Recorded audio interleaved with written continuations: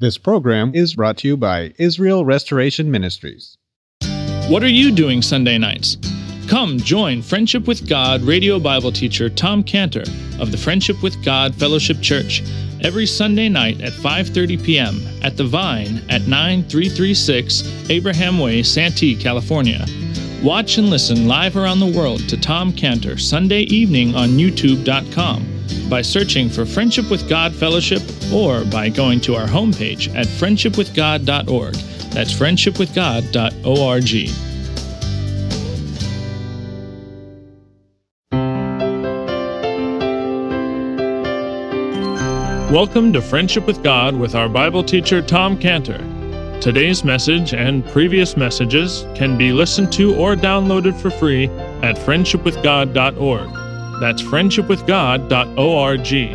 You can also obtain free resources from Tom Cantor and view our online bookstore at friendshipwithgod.org or call us at 800-247-3051. That's 800-247-3051.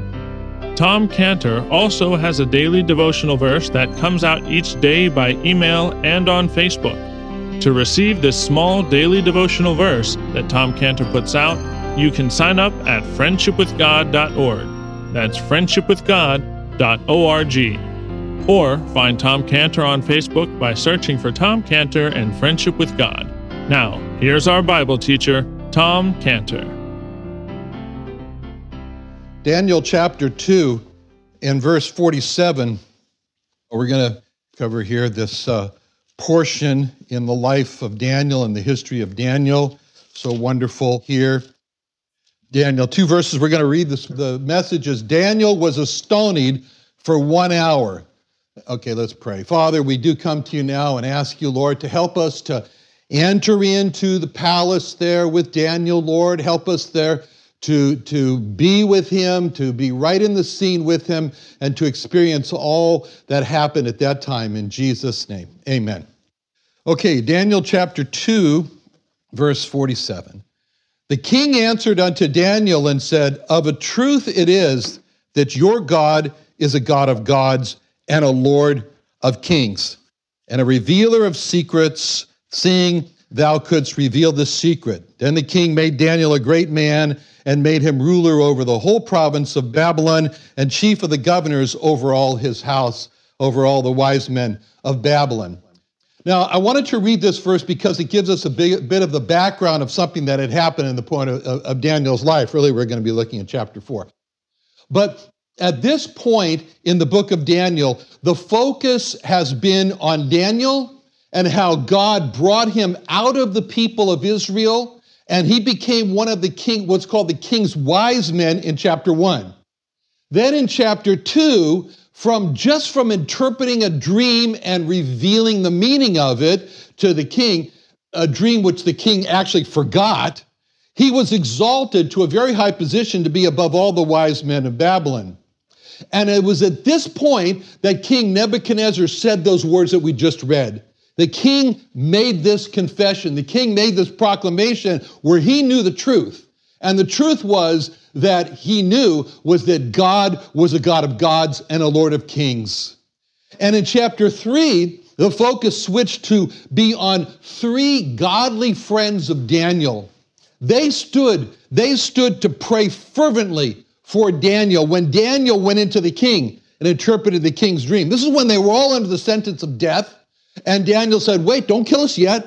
I'll go and tell the king what he dreamed and make interpretation. And he left his 3 men at home, and they were the ones who were praying behind the scenes. And then what happened is the king backslid into idolatry and made a large idol. And those 3 friends of Daniel, they were fingered by enemies of the Jews who accused them of not bowing and not worshiping the idol that the king had made. And at that point, the tables were now turned. And now it was the turn for Daniel to go in the background, to go home, and to pray for his 3 friends as they went to stand in before the king against this horrible idolatry, even though it meant that they were going to be roasted alive in a furnace. But they were protected as they were thrown into the furnace They were protected by none other than the fourth person who walked with them. That was Jehovah Jesus. He walked with them in the furnace. And King Nebuchadnezzar, when he saw this, he was so moved by what he saw. He said in chapter 3, verse 28, Then Nebuchadnezzar spake and said, Blessed be the God of Shadrach, Meshach, and Abednego, who has sent his angel and delivered his servants that trusted in him, and have changed the king's word and yielded their bodies, that they might not serve nor worship any god except their own God. Therefore I make a decree that every people, nation, language would speak anything amiss against the God of Shadrach, Meshach, and Abednego shall be cut in pieces, and their houses shall be made a dunghill, because there's no other God that can deliver after this sort. Then the king promoted Shadrach, Meshach, and Abednego in the province of Babylon. Now that brings us now to chapter 4. And in chapter 4, the king Nebuchadnezzar, he seems to have a revival after he's made this idol, this horrible backslide. He made this idol, but now he seems to have a revival in the beginning of chapter 4, verse 1, where it says, Nebuchadnezzar the king unto all people, nations, languages that dwell in all the earth, peace be unto you. I thought it good to show the signs and wonders that the high God hath wrought toward me. How great are his signs, and how mighty are his wonders. His kingdom is an everlasting kingdom, and his dominion from generation to generation. But that period in the life of Nebuchadnezzar, after he said that, was very dangerous, because he seemed at this point in his history that we know from this point in his life, he has no more wars to fight. He has no more lands to conquer. He has no more enemies to defeat. And now pride begins to creep into him like leaven. And he turns his focus now to living 100% for Nebuchadnezzar. And this is where we are now in chapter 4, verse 4. Chapter 4, verse 4. Nebuchadnezzar was at rest in mine own house and flourishing. I, Nebuchadnezzar, was at rest in mine house and flourishing in my palace. So the emphasis now on Nebuchadnezzar is on his house, is on his palace. You know, Daniel 4:4, rest in mine house, flourishing in my palace. May God deliver us. May God deliver us from becoming so at home on earth that we view earth as our home. May God deliver us from saying that this Egypt land, that's the earth that we live on, that it has become so comfortable for us. And this is the big danger. We live in San Diego. It's the big danger that we should never say what the children of Israel said in Numbers 14:3. Numbers 14:3 is when they said, Wherefore hath the Lord brought us out into this land to fall by the sword, that our wives and our children should be a prey? Were it not better for us to return unto Egypt? It was hard for the children of Israel. It was hard for them. It was hard for them to leave Egypt. It was hard for them to fight to get into God's promised land, but it was worth it. It's hard for us. It's hard for us to cut ties with the earth. It's hard for us to live on earth and to fight all the time to get into God's heaven, but it's worth it. And a Christian should never see himself as a citizen of this earth. Because Philippians 3:20 says, our citizenship is in heaven, from whence also we look for the Savior, the Lord Jesus Christ. We are citizens of heaven. Our citizenship is in heaven. And we should always look at ourselves. We should always view ourselves as the Jews were forced to view themselves in the 1940s, when Rochmiel Friedland, when he wrote this book, When Being Jewish Was a Crime. Because before 1940s, the Jews saw themselves as Germans, as Poles, as Austrians, as Hungarians, Jewish citizens of Germany, Jewish citizens of Poland, Jewish citizens of Austria, of Jewish citizens of Hungary. But Hitler made them criminals simply because they were Jewish. And he stripped them of their German, Polish, Austrian, and Hungarian citizenship just because they were Jews. We should identify with that. We should realize that as believers, our real citizenship is not here on earth. It's in heaven. You know, it says in Ephesians 2:19, Now, therefore, you are no more strangers and foreigners, but fellow citizens with the saints and of the household of God. We should view our stay here on earth like we just all had green cards. Green cards are temporary in this country. Green cards are temporary. And it reminds me of Luigi, who works for us down in Tecate. Luigi used to live in Las Vegas, and he was in charge of security at one of the big hotels there. And Luigi was comfortable in the U.S. He had his green card. He had a nice place to live. He had a good job. He was incorporated into the fabric of America until one day when he was at home and came the knock on his door.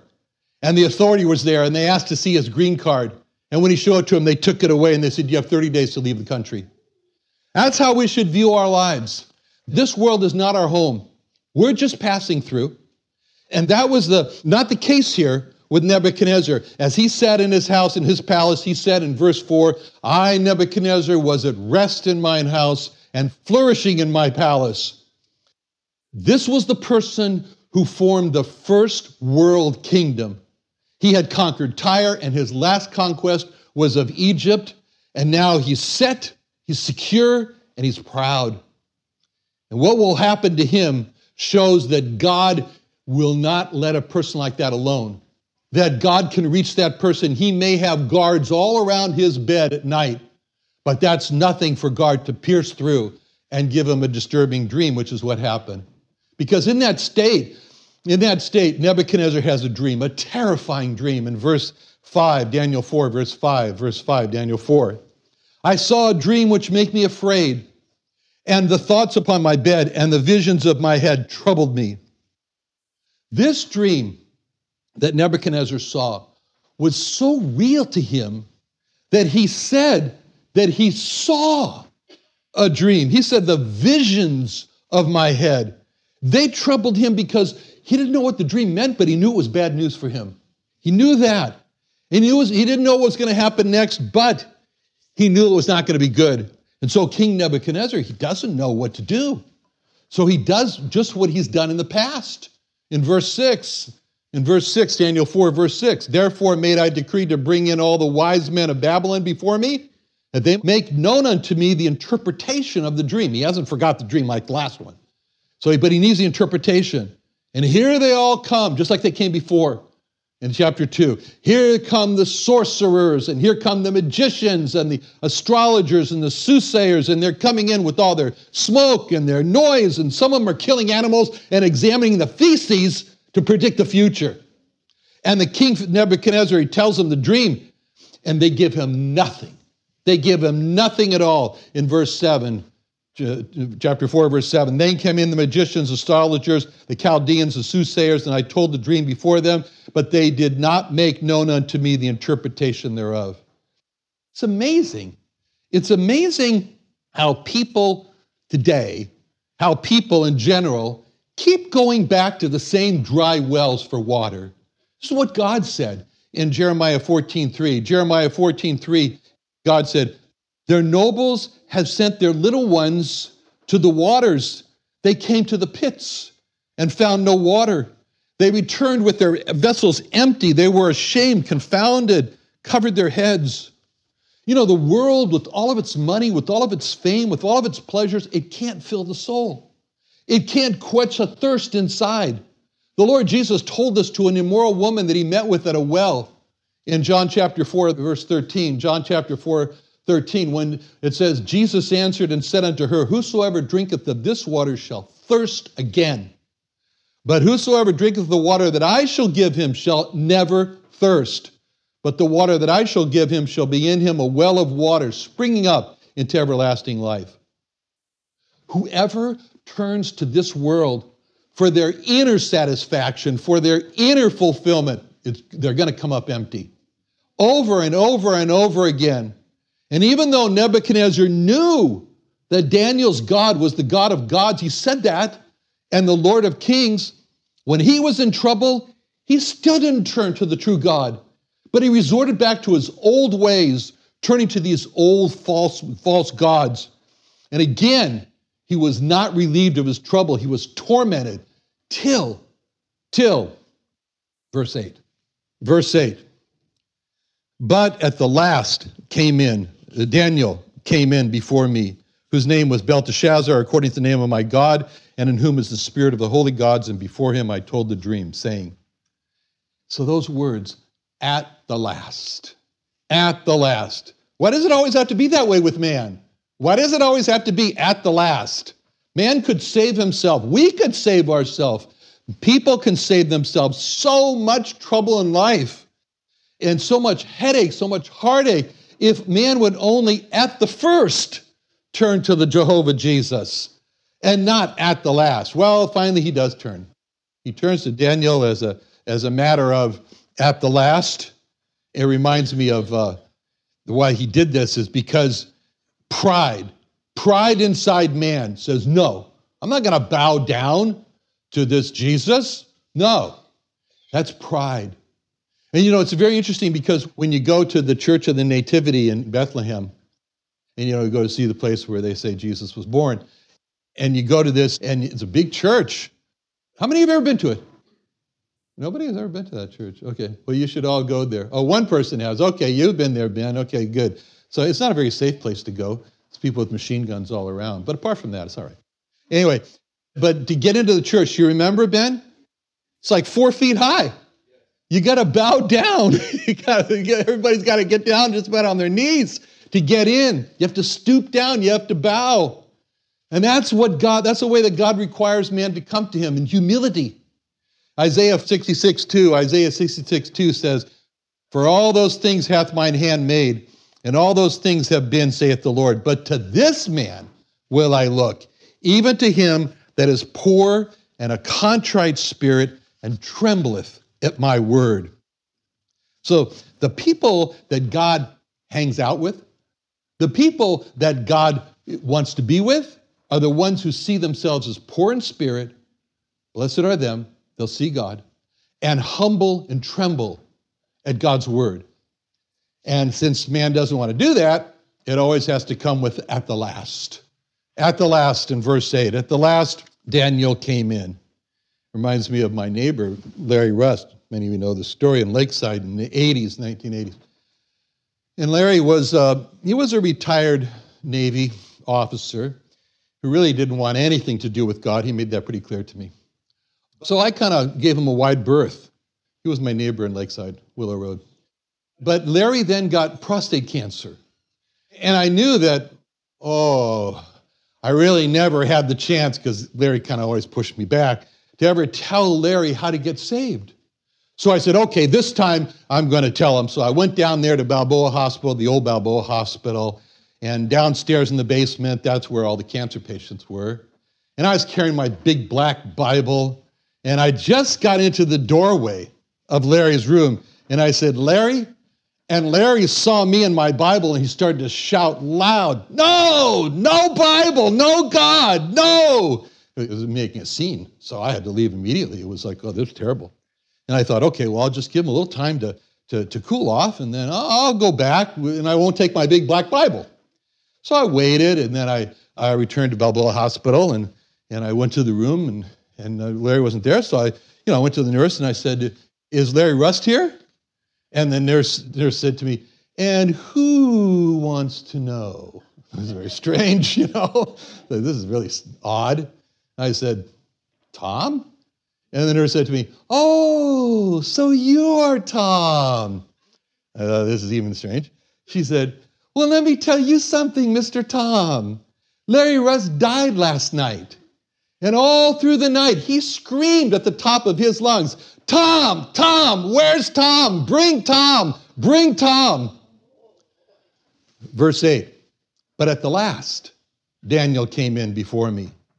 Now, keep in mind that in verse 8, it's Nebuchadnezzar speaking.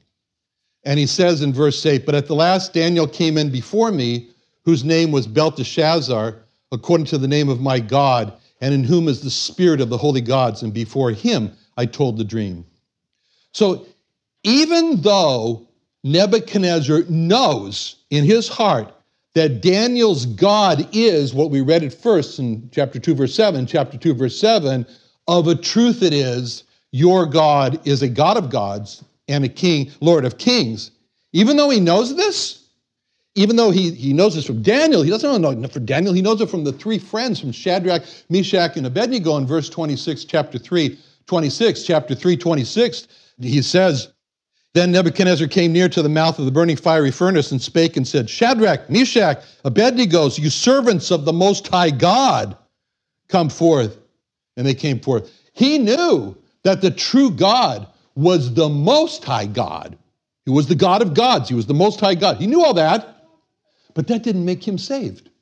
He knew it, but it didn't make him saved because he knew it, but he didn't make him a child of God. What would make Nebuchadnezzar a child of God is if he bent the knee, if he worshiped that Most High God, if he gave himself to that Jehovah Jesus. It's like people today. They know that Jesus is God. Many people know that Jesus Christ is God. They know that he's the only way to God, that he's the way, the truth, and the life. That doesn't make them saved. That doesn't make them saved. It's just head knowledge. It's not heart obedience and devotion. And this is what we see in Nebuchadnezzar. And this is why the Lord Jesus emphasized the importance when he began to preach, repent, repent, turn around. And that's why Nebuchadnezzar says in verse 8, he says, here's Daniel, but he has the name Belteshazzar according to the name of my God. Why could Nebuchadnezzar, why didn't he just call him Daniel? That means God is my judge. That's got the name God in it, El, God. Why didn't he just call him that? Why didn't he just say, and then came in Daniel, who's named after El, the true God? Why did he say that? Why did he have to make this point that Daniel's name was after his idol Belteshazzar? Why did he have to say that Daniel was given the name of Belteshazzar? I mean, he had an opportunity.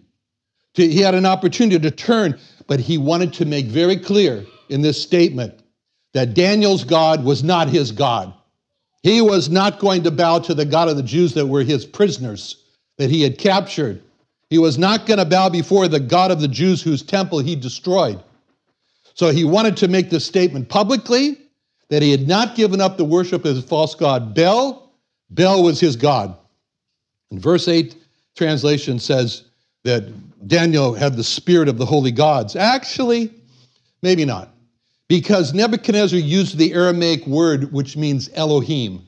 Elohim. So I wouldn't say that Nebuchadnezzar was saying that he had the spirit of the false gods inside of Daniel, because he knew better than that. He knew better than that. So he may have just been saying he had the spirit of God in him. So he addresses Daniel. He says he's the master of the magicians. I'm sure Daniel loved that. But when we see Nebuchadnezzar here falling away from his proclamation that God's the true God, the only God, the highest God, when we see him backsliding into idolatry, it shows that for a Christian, there's only one gear in life. That gear is the gear forward. It's the gear drive. Because for the Christian, there is no neutral. There is no standing still. There's only one going forward, and to stand still is to slide backwards. So we have to keep on going on with God. This is what was emphasized in Hosea 6:3. Hosea 6:3. Then shall we know if we follow on to know the Lord. Now, Nebuchadnezzar tells his dream, and the dream is all about a tree. He says, behold, a tree in the midst of the earth. Another wonderful day studying the Bible with our Bible teacher Tom Cantor here on Friendship with God. Don't forget that today's message and previous messages can be listened to and downloaded for free at friendshipwithgod.org. That's friendshipwithgod.org. You can also go online to find free resources from Tom Cantor and our online bookstore at friendshipwithgod.org. You can also find Tom Cantor on Facebook, and you can also go to friendshipwithgod.org to sign up for his daily devotional. Tom Cantor is also the founder of Israel Restoration Ministries.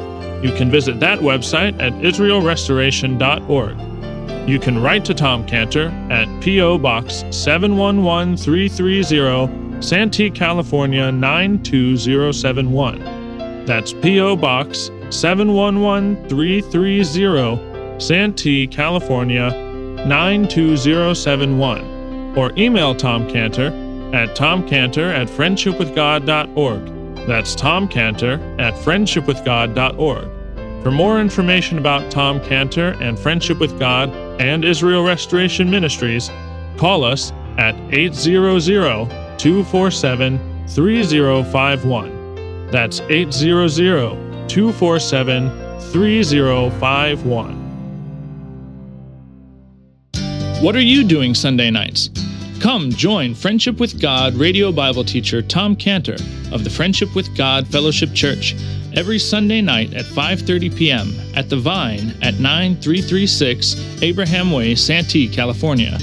Watch and listen live around the world to Tom Cantor Sunday evening on YouTube.com by searching for Friendship with God Fellowship or by going to our homepage at friendshipwithgod.org. That's friendshipwithgod.org. This program is brought to you by Israel Restoration Ministries.